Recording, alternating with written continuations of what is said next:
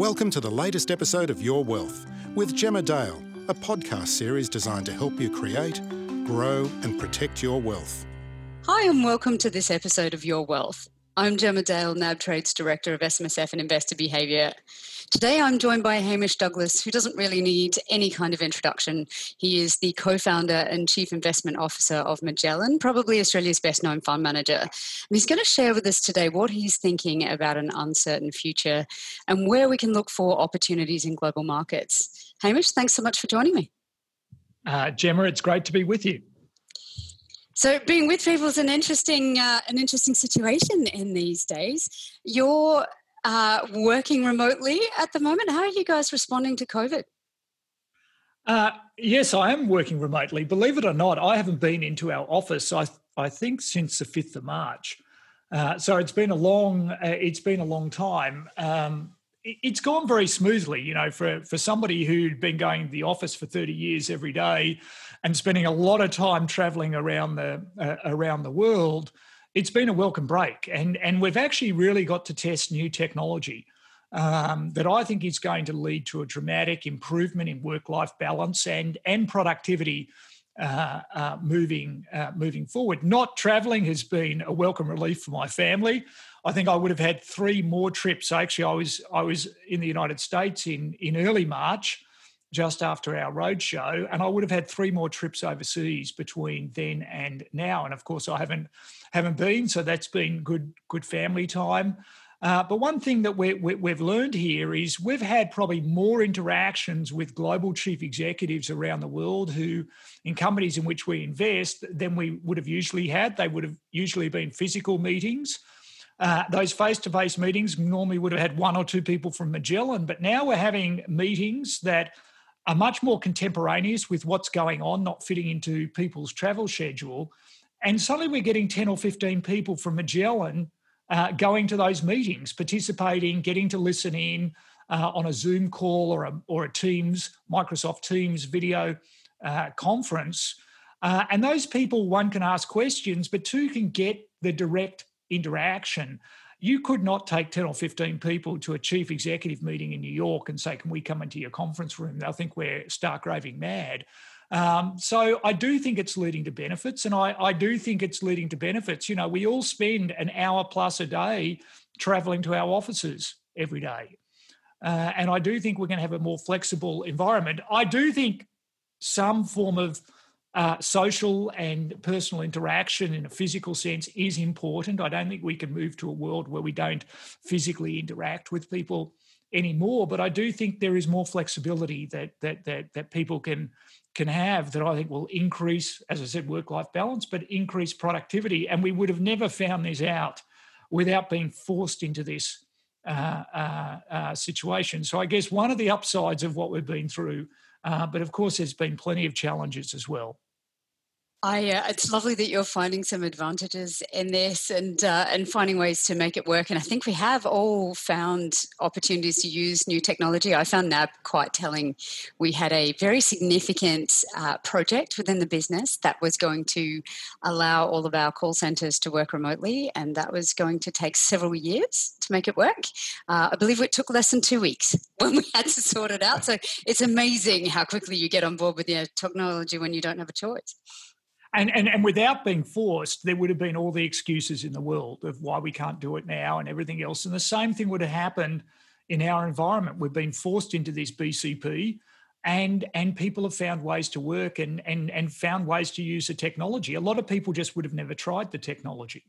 I think you're absolutely right. I think the other thing that always holds up major projects is risk. You know, there's all these concerns about additional risks you're adding to the business, trying to use technology in a different way and stuff we haven't done before. But the alternative risk that none of us had really contemplated was not being able to work at all when everyone gets home and can't access their technology. So we had to look at risk in a really different kind of way. That's exactly right. So, Hamish, you've mentioned that you see 4 major risks for global economies and markets at the present time. There's obviously so much going on. Can you talk us through those? Yeah, well, obviously the number one risk sitting there at the moment is the pandemic. The markets, there's a lot of speculation around vaccines at the moment. We've got 5 or 6 phase 3 trials of vaccines at the moment. The market's very hopeful that, one or two or more of these are going to work and be effective, and through next year we're going to vaccinate the world and this pandemic will be over. But the reality is we don't know, and the scientists don't know. And I think this week, the announcement by AstraZeneca that there was an adverse reaction in their trial, and they don't know whether that was a person just with a condition or whether it was a vaccine that caused that. But it just shows there's still a lot of water to flow under the bridge. And even if it proves that there is an immune response, we don't know how effective that will be, how long it will last, whether you can get reinfected or not. So there's still a lot of questions around the pandemic and around this virus, a coronavirus. We've never had a vaccine for a coronavirus before. So the effectiveness of a vaccine is incredibly important when it can get rolled out. Will it really get to immunity for the world? And if not, this may be going on for a lot longer than people think. And therefore that is a major unknown and a major risk for the world at the moment. And I would say that was the number one risk. In response to this pandemic, we've seen just an incredible response by the central banks and major governments around the world. We've had huge fiscal stimulus, and of course that has been done with borrowed money. We're running very large fiscal deficits, the largest fiscal deficits since the Great Depression, have been run by many economies in the world, and it's largely been financed by the central banks stepping in and printing money and buying assets on the markets. Markets have reacted incredibly positively to that, and of course, it probably has headed off a depression risk. We're in a world where the world was shutting down. We were in forced home isolation. Businesses were shut all around the world, and they needed a response, and they responded hard, and the market has responded positively to that. But the real issue is what happens when this fiscal stimulus starts being withdrawn. Assuming the pandemic starts to pass, how many bankruptcies will there be?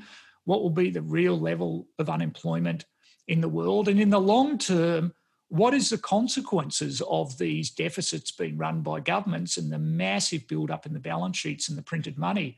How can we get out of this situation in the longer term without a major calamity for markets? I don't think that is a risk, Gemma, today. I think we're in a world now of having very low interest rates, and because of this very low inflation, we've got excess supply in the world. We've got a shortage of aggregate demand. I think that's going to persist. So I'm not worried about inflation. I'm not worried about the debt in the short term. But in the long term, who knows how this story ultimately ends. If anyone's factored, another big issue here is we've got an election coming up in the United States in November, and it really depends what the outcome. It's not so much the race for the White House, Biden versus Trump.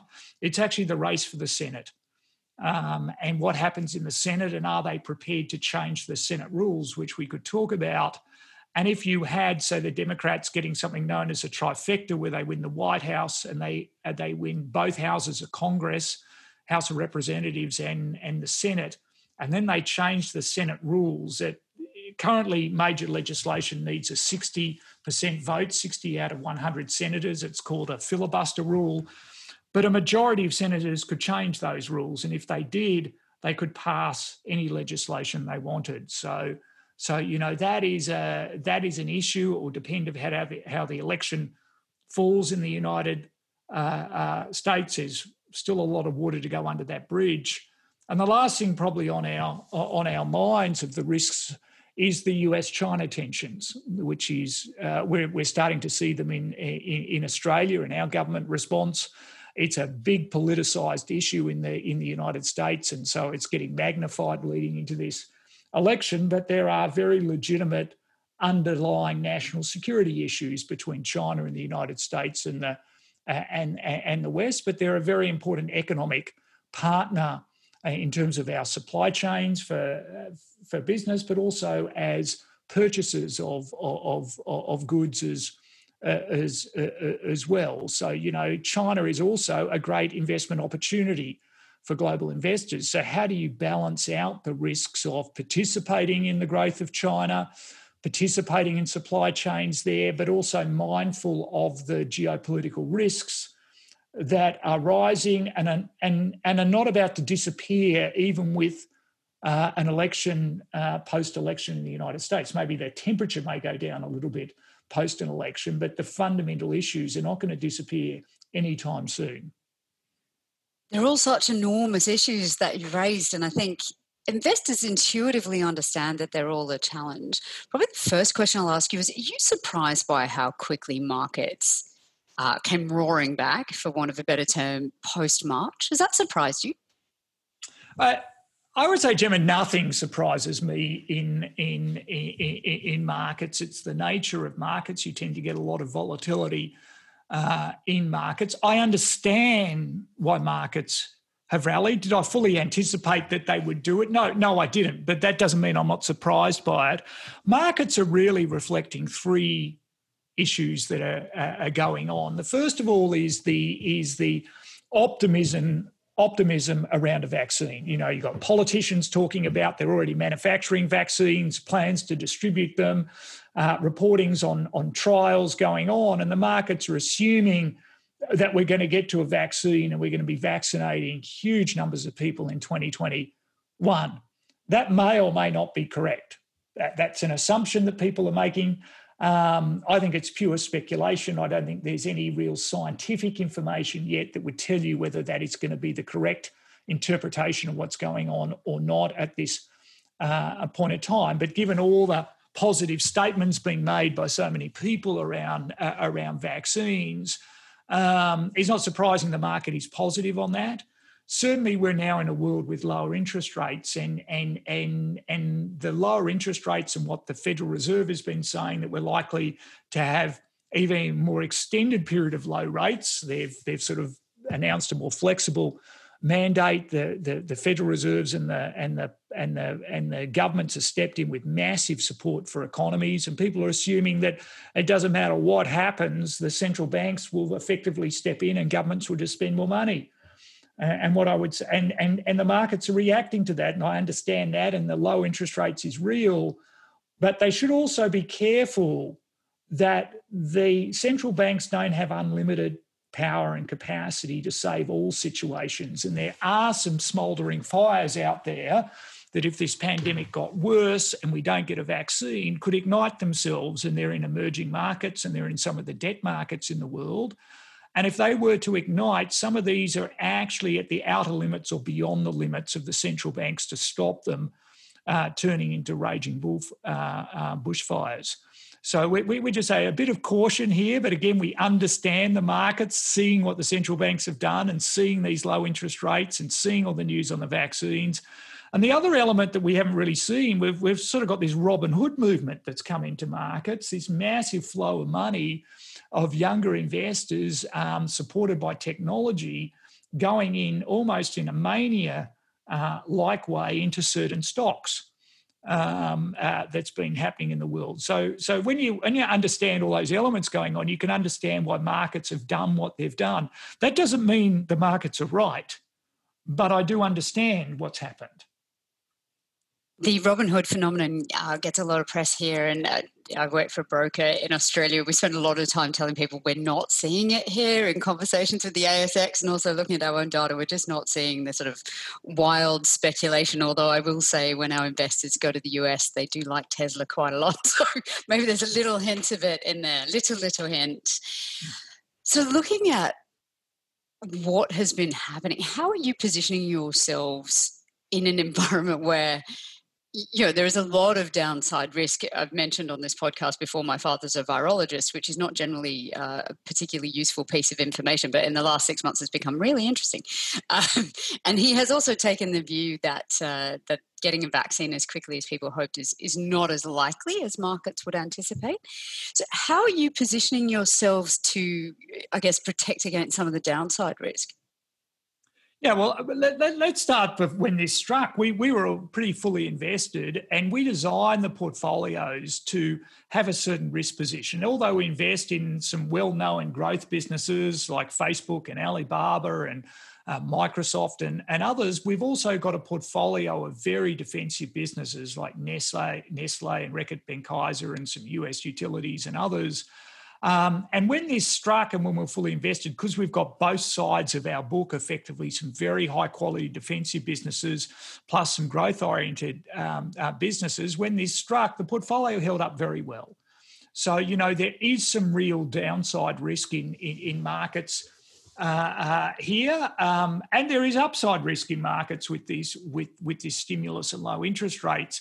We just can't pick what are the more likely outcomes in the next 12 months. We can actually see markets maybe grinding up another 20%, or we could see, if this got materially worse, collapsing 50%. And that's a very wide range of outcomes. But we can't tell you what the probabilities on those outcomes at the moment. I think it's largely based on the science and also human behaviour reacting to if the science doesn't turn out to be favourable here in the shorter term. And we're not going to know until we get some more scientific data which way that comes. So I can't tell you whether a downside is a 2 or 3% risk or a 70% risk.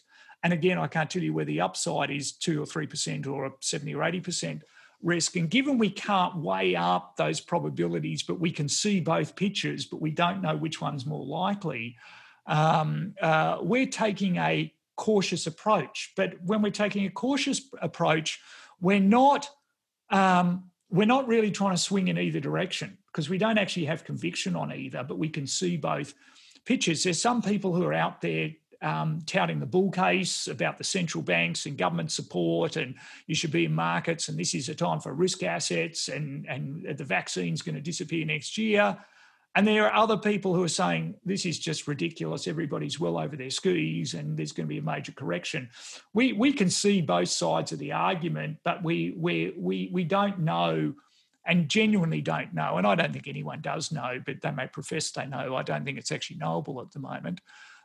So we're taking a balanced approach. So we've got some effectively insurance. We've got 15% cash in the portfolio. We've got a great holdings of some very high quality defensive businesses, but we've also got growth in the portfolio in businesses that are actually benefiting from this pandemic. There's much more digital engagement occurring in the world, and businesses like Microsoft and Alibaba and Tencent are really benefiting from what's going on at the moment, and their earnings are actually accelerating through this period. And our defensive businesses, they're all holding up their earnings very, very well. What we don't have is really let's call it the pandemic recovery stories at the moment, that if this really is going to pass next year, there are businesses like travel-related businesses, there's some very high-quality businesses, but we don't really know how to shape what that recovery in that sector looks like, because we don't still know how long this pandemic is going to last for. Until we get more information on a vaccine. So, we're staying away from the cyclical recoveries, but we've got growth businesses are actually benefited from what's going on. We've got defensive businesses, and we've got some powder dry and some cash. So we're actually very comfortable with the hand that we're holding at the moment. But as I said earlier, Gemma, our portfolio held up when we were fully invested and this struck, and we hadn't done anything in advance. And we design a portfolio to have resilience in the event that a black swan happens, something happens that you can't see. And we're all talking about the pandemic. Who knows, in 6 months, something else could happen in the world that none of us are even focused on at the moment. I think it's quite powerful for people to hear that you don't have a view one way or the other which one's more likely. I think for so many people it's quite anxiety inducing trying to predict the future, and perhaps saying I'll just set myself up for whatever occurs is quite helpful. You've mentioned a defensive portfolio. I think one of the things that's been most telling over the last 6 months is how few defensive stocks, and I say that in inverted commas, turned out to be defensive in this environment, and vice versa. Things that we thought of as growth stocks, perhaps less so in international markets, we thought of them as growth companies, and yet they became quite defensive in this environment. They were the things that we kept using when we couldn't use anything else. Have you found that in your portfolios? Yeah, we have found some of that in our portfolio. Certainly you would expect some of the higher growth businesses to have been hit during this pandemic, and they weren't. Businesses like Facebook and Alibaba and Tencent and Microsoft have done wonderfully well in this environment because people have been forced. I think we were talking about this earlier on. We've suddenly been trialling technology. If you look at a business like Netflix, they had the record sign up over the last period. The last 2 quarters have been the best quarters Microsoft has had in many, many years during the depths of this pandemic because of the unique circumstance. You're right, there were some defensive businesses. We own holdings in a business like McDonald's. McDonald's in the last financial crisis was one of the only 2 components of the Dow Jones Industrial Average that went up. It was actually McDonald's and Walmart. And this time McDonald's went down. And you would say, well, normally it's very resilient, but we're in a world where people weren't allowed to go out and the restaurants were shut. So it's pretty hard to be defensive if you can't open your restaurants. But when they've opened their drive-throughs up and things, and McDonald's has come back quite strongly and its share price has recovered almost completely. But our businesses, like our utilities, have maintained all their earnings guidance through this. So quite a lot of our defensive businesses did exactly. There were the restaurants, which were unique to this pandemic. And on the other side, there were some growth businesses that would normally have higher volatility during some of this, but the uniqueness of this circumstance has benefited their businesses. So this is a really, really unique situation. Normally we're dealing with a financial crisis, which is an economic event, and our job is to assess what the depth of the recession is going to be, is what the governments are doing and the central banks are doing.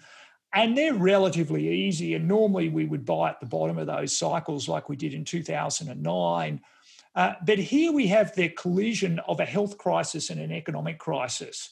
And the economic crisis is going to be dictated by what the health crisis outcome is. And the health crisis is a scientific problem. And that's what makes it's not an economic problem. So most people in markets are not experts in science. There's a lot of people who say they're experts in this and talking to markets, but the closer you get to the scientists, the more you, as you said with your father, the more you understand is just how fluid this situation really is. Yes, as someone who's related to a scientist, you learn really quickly how little you know about science and how many other people are speaking about it with great confidence, but who don't seem to be quite as close to it as they might think either. Yeah, I quickly worked out how little I knew. I had a whole series of questions and not many answers. It's quite depressing, isn't it? You come in with a couple of hypotheses and walk out with 20 more. But the US election is one where there is at least a couple of finite outcomes. It seems quite clear that it will go one way or the other.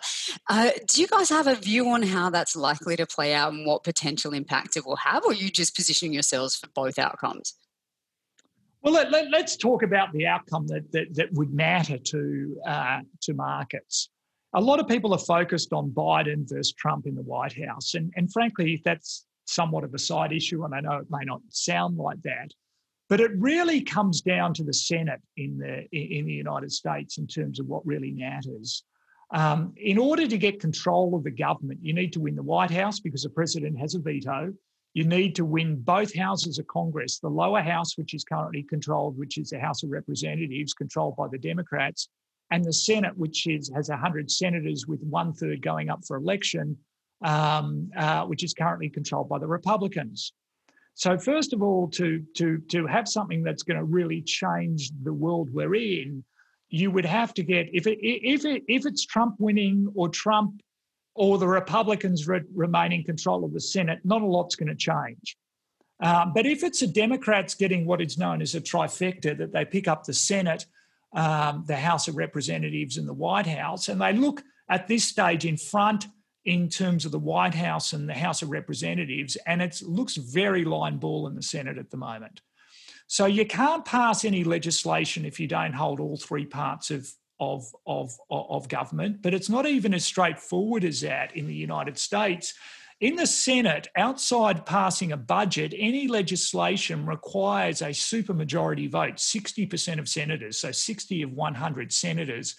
And if they don't do something, there's called a filibuster, which means the minority senators can block the legislation and it can't be passed. So in order for there to be an real impact on markets, I would say the Democrats have to take all 3 And they then have to make it, they're never going to get to 60 senators. There's not even that many senators up for election to enable that to happen. And that wouldn't happen in any event. They would have to change the rules of the Senate, and they would have to remove this procedural rule about the supermajority for legislation and make it a 51% vote, a majority vote only. And people have always been very nervous to change that rule because it could put in a sitting party with immense power to pass legislation. I know that's what we get, but we just don't often get that. So people have the Senate and the House in our country, and normally there's minority parties. But if you change those rules, then you could pass any legislation. And President Obama, a number of weeks ago, made a speech really putting on the table to the Democrats that if we get control and get the trifecta, we should use this moment in our history to get rid of this filibuster rule. And he's put a carrot out to them to say is, if we change this rule, don't be fearful it's going to come back and bite us. What we should do is we should make 2 more states in the United States. So increase the union from 50 to 52 states, and introduce the District of Columbia and Puerto Rico to become states. And the important thing about that is every state appoints 2 senators. So suddenly you get these 2 very small territories having as much Senate power as California or Florida or Texas.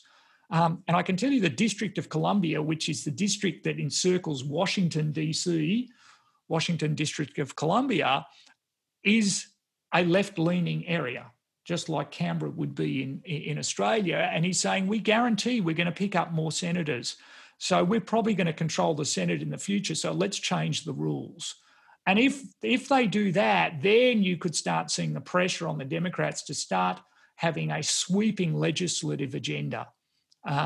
So I would say when you're watching election night and you're worried about markets the next day, just watch the Senate, what happens in the Senate. If the Democrats don't pick up the Senate, I suspect markets will yawn. If they get the trifecta and pick up the Senate, and then start Googling the filibuster and what the senators are saying about that, that is the point where it would get interesting in terms of how the markets may react to the election. So what have we done? We've reduced some of our healthcare exposure. The big parts on the agenda obviously are further expanding what is known as Obamacare, the Affordable Healthcare Act, to make it more look like our system. That wouldn't be positive for healthcare companies in the United States. Increasing corporate taxation, they can do that with a simple majority. That could be a budgetary move. But I think climate change is something which they're really going to be focused on here. And a number on the Democratic side thinks that this is their last time in history to make a move. And therefore, if they get the opportunity and they control the Senate to actually try and exercise that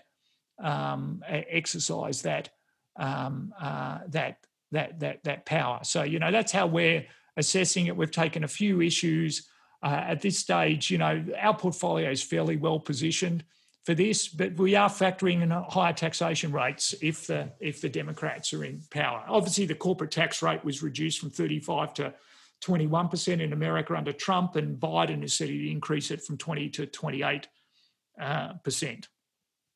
That's such a useful explanation for so many people, I think. And then your final comment is so telling. So many investors didn't pay super close attention to the reduction in tax rates under Trump, but it was dramatic, and obviously it was a spectacular tailwind for a lot of companies. So increasing them back up again will be very interesting indeed. People never like having their taxes increased. They might find that quite challenging. You made the comment very early on that you didn't think that the outcome of the election was likely to have a big impact on US-China tensions, but it is something you're concerned about. What are your thoughts about how that's going to impact sort of major companies going forward? Yeah, well, China's a very important investment call to get right in the next 10 to 20 years. China is the second largest economy in the world. And I would say, notwithstanding the tensions, the United States and the West are not going to be able to stop the rise of China and the economic rise of China in particular. And so how do you sensibly participate in that with the tensions that are going on? I think you need a balanced approach. And I don't think a change in the White House is going to make a fundamental difference. There is bipartisan support on the national security side of the tensions with China. I think it's quite well documented of the sort of cyber espionage and the other things that China has perpetrated on the United States and other countries around the world, and they've woken up to what's occurring. So I don't think Biden's going to get in something saying this is all a non-issue and it's just been, mind the pun, trumped up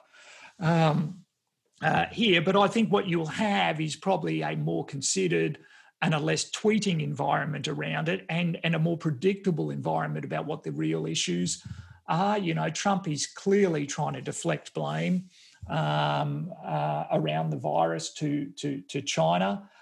He's wanting to show he's super tough on China as well, and therefore some of the rhetoric that's coming out of the White House and some of the actions is really domestically politically driven rather than a national security issue. And I think we will have probably less of that post the election and probably back to the more national security side of it. But Biden, I suspect, will be tougher than Obama, but will probably be handled with a little bit more diplomacy than Trump has attacked this issue. But we can't just ignore that this issue isn't going to be ongoing. So we're taking quite a diversified approach to our investments in China. We've got some US businesses who have very, very good businesses in China. A business like Starbucks and a business like Yum Brands and Estee Lauder have fabulous businesses in China. We've got some non-US multinationals, a business like LVMH, the luxury goods company based out of Paris. But also we've got some Chinese technology platform companies, Tencent and Alibaba in our portfolio as well. So we've got a multitude of approaches to this to try and diversify our risk from this, but we do want to participate in the economic. It's very hard to find growth in the world over the next 10 years, given what's going on. And this is one of the areas. There are other areas in computing and cloud computing and payments and other areas that we like a lot, but this is an area that you want to participate in, but to do it to mitigate your risk, you don't want all your eggs in one basket. So one final question for you, and you've somewhat talked to where you're looking for opportunities at the moment, but Janet Yellen is one of your advisors, which is quite a coup, frankly. So what advice is she giving you, and what are you thinking about this issue of monetary policy and fiscal policy at the moment with just such accommodative measures all over the world, how we come out of that and how we find growth again without it being effectively underwritten by governments around the world? Yeah, we are very fortunate that, Janet, who's a wonderful individual, by the way, and a very good thinker, is an advisor consultant to Magellan.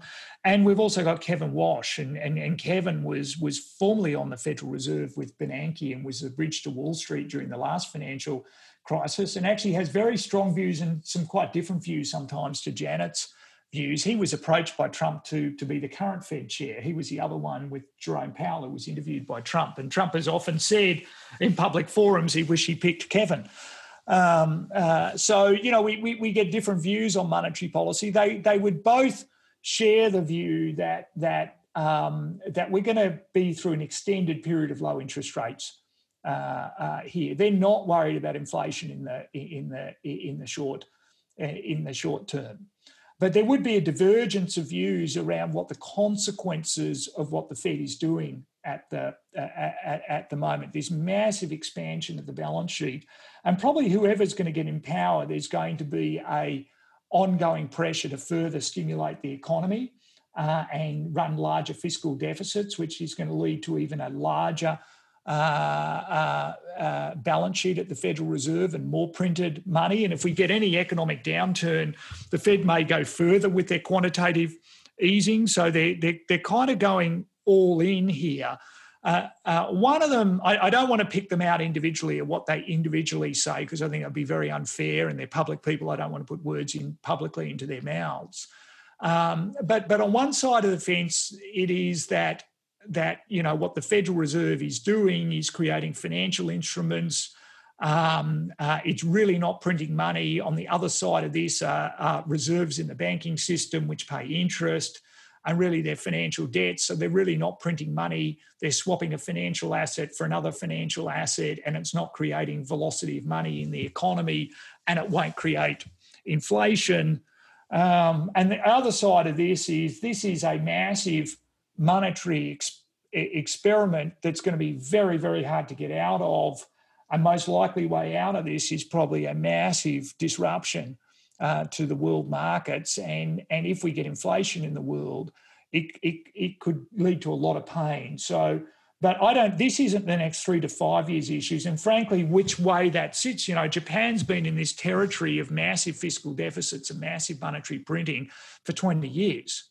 And we haven't seen any signs of life that we're about to get inflation or consequences from what they've been doing. But just because it hasn't happened somewhere else, and there are unique circumstances around Japan with a very insular economy, aging population, demand for sort of bond-like assets and not equity. So it's a unique sort of economy that they've got there, and extrapolate that there are no risks for other economies doing the same thing, I think would be an unwise thing to do. But we're not concerned about this in the short term, but we're giving a lot of thought about how you have an equity portfolio that has some inflation protection in it for the longer term, given what's happening at the moment. Hamish, you've been so generous with your time, and you've raised so many interesting thoughts for investors, some ideas for them to think about. You've also recently launched a podcast, which I can guarantee you that listeners of this recording will be very enthusiastic to listen to.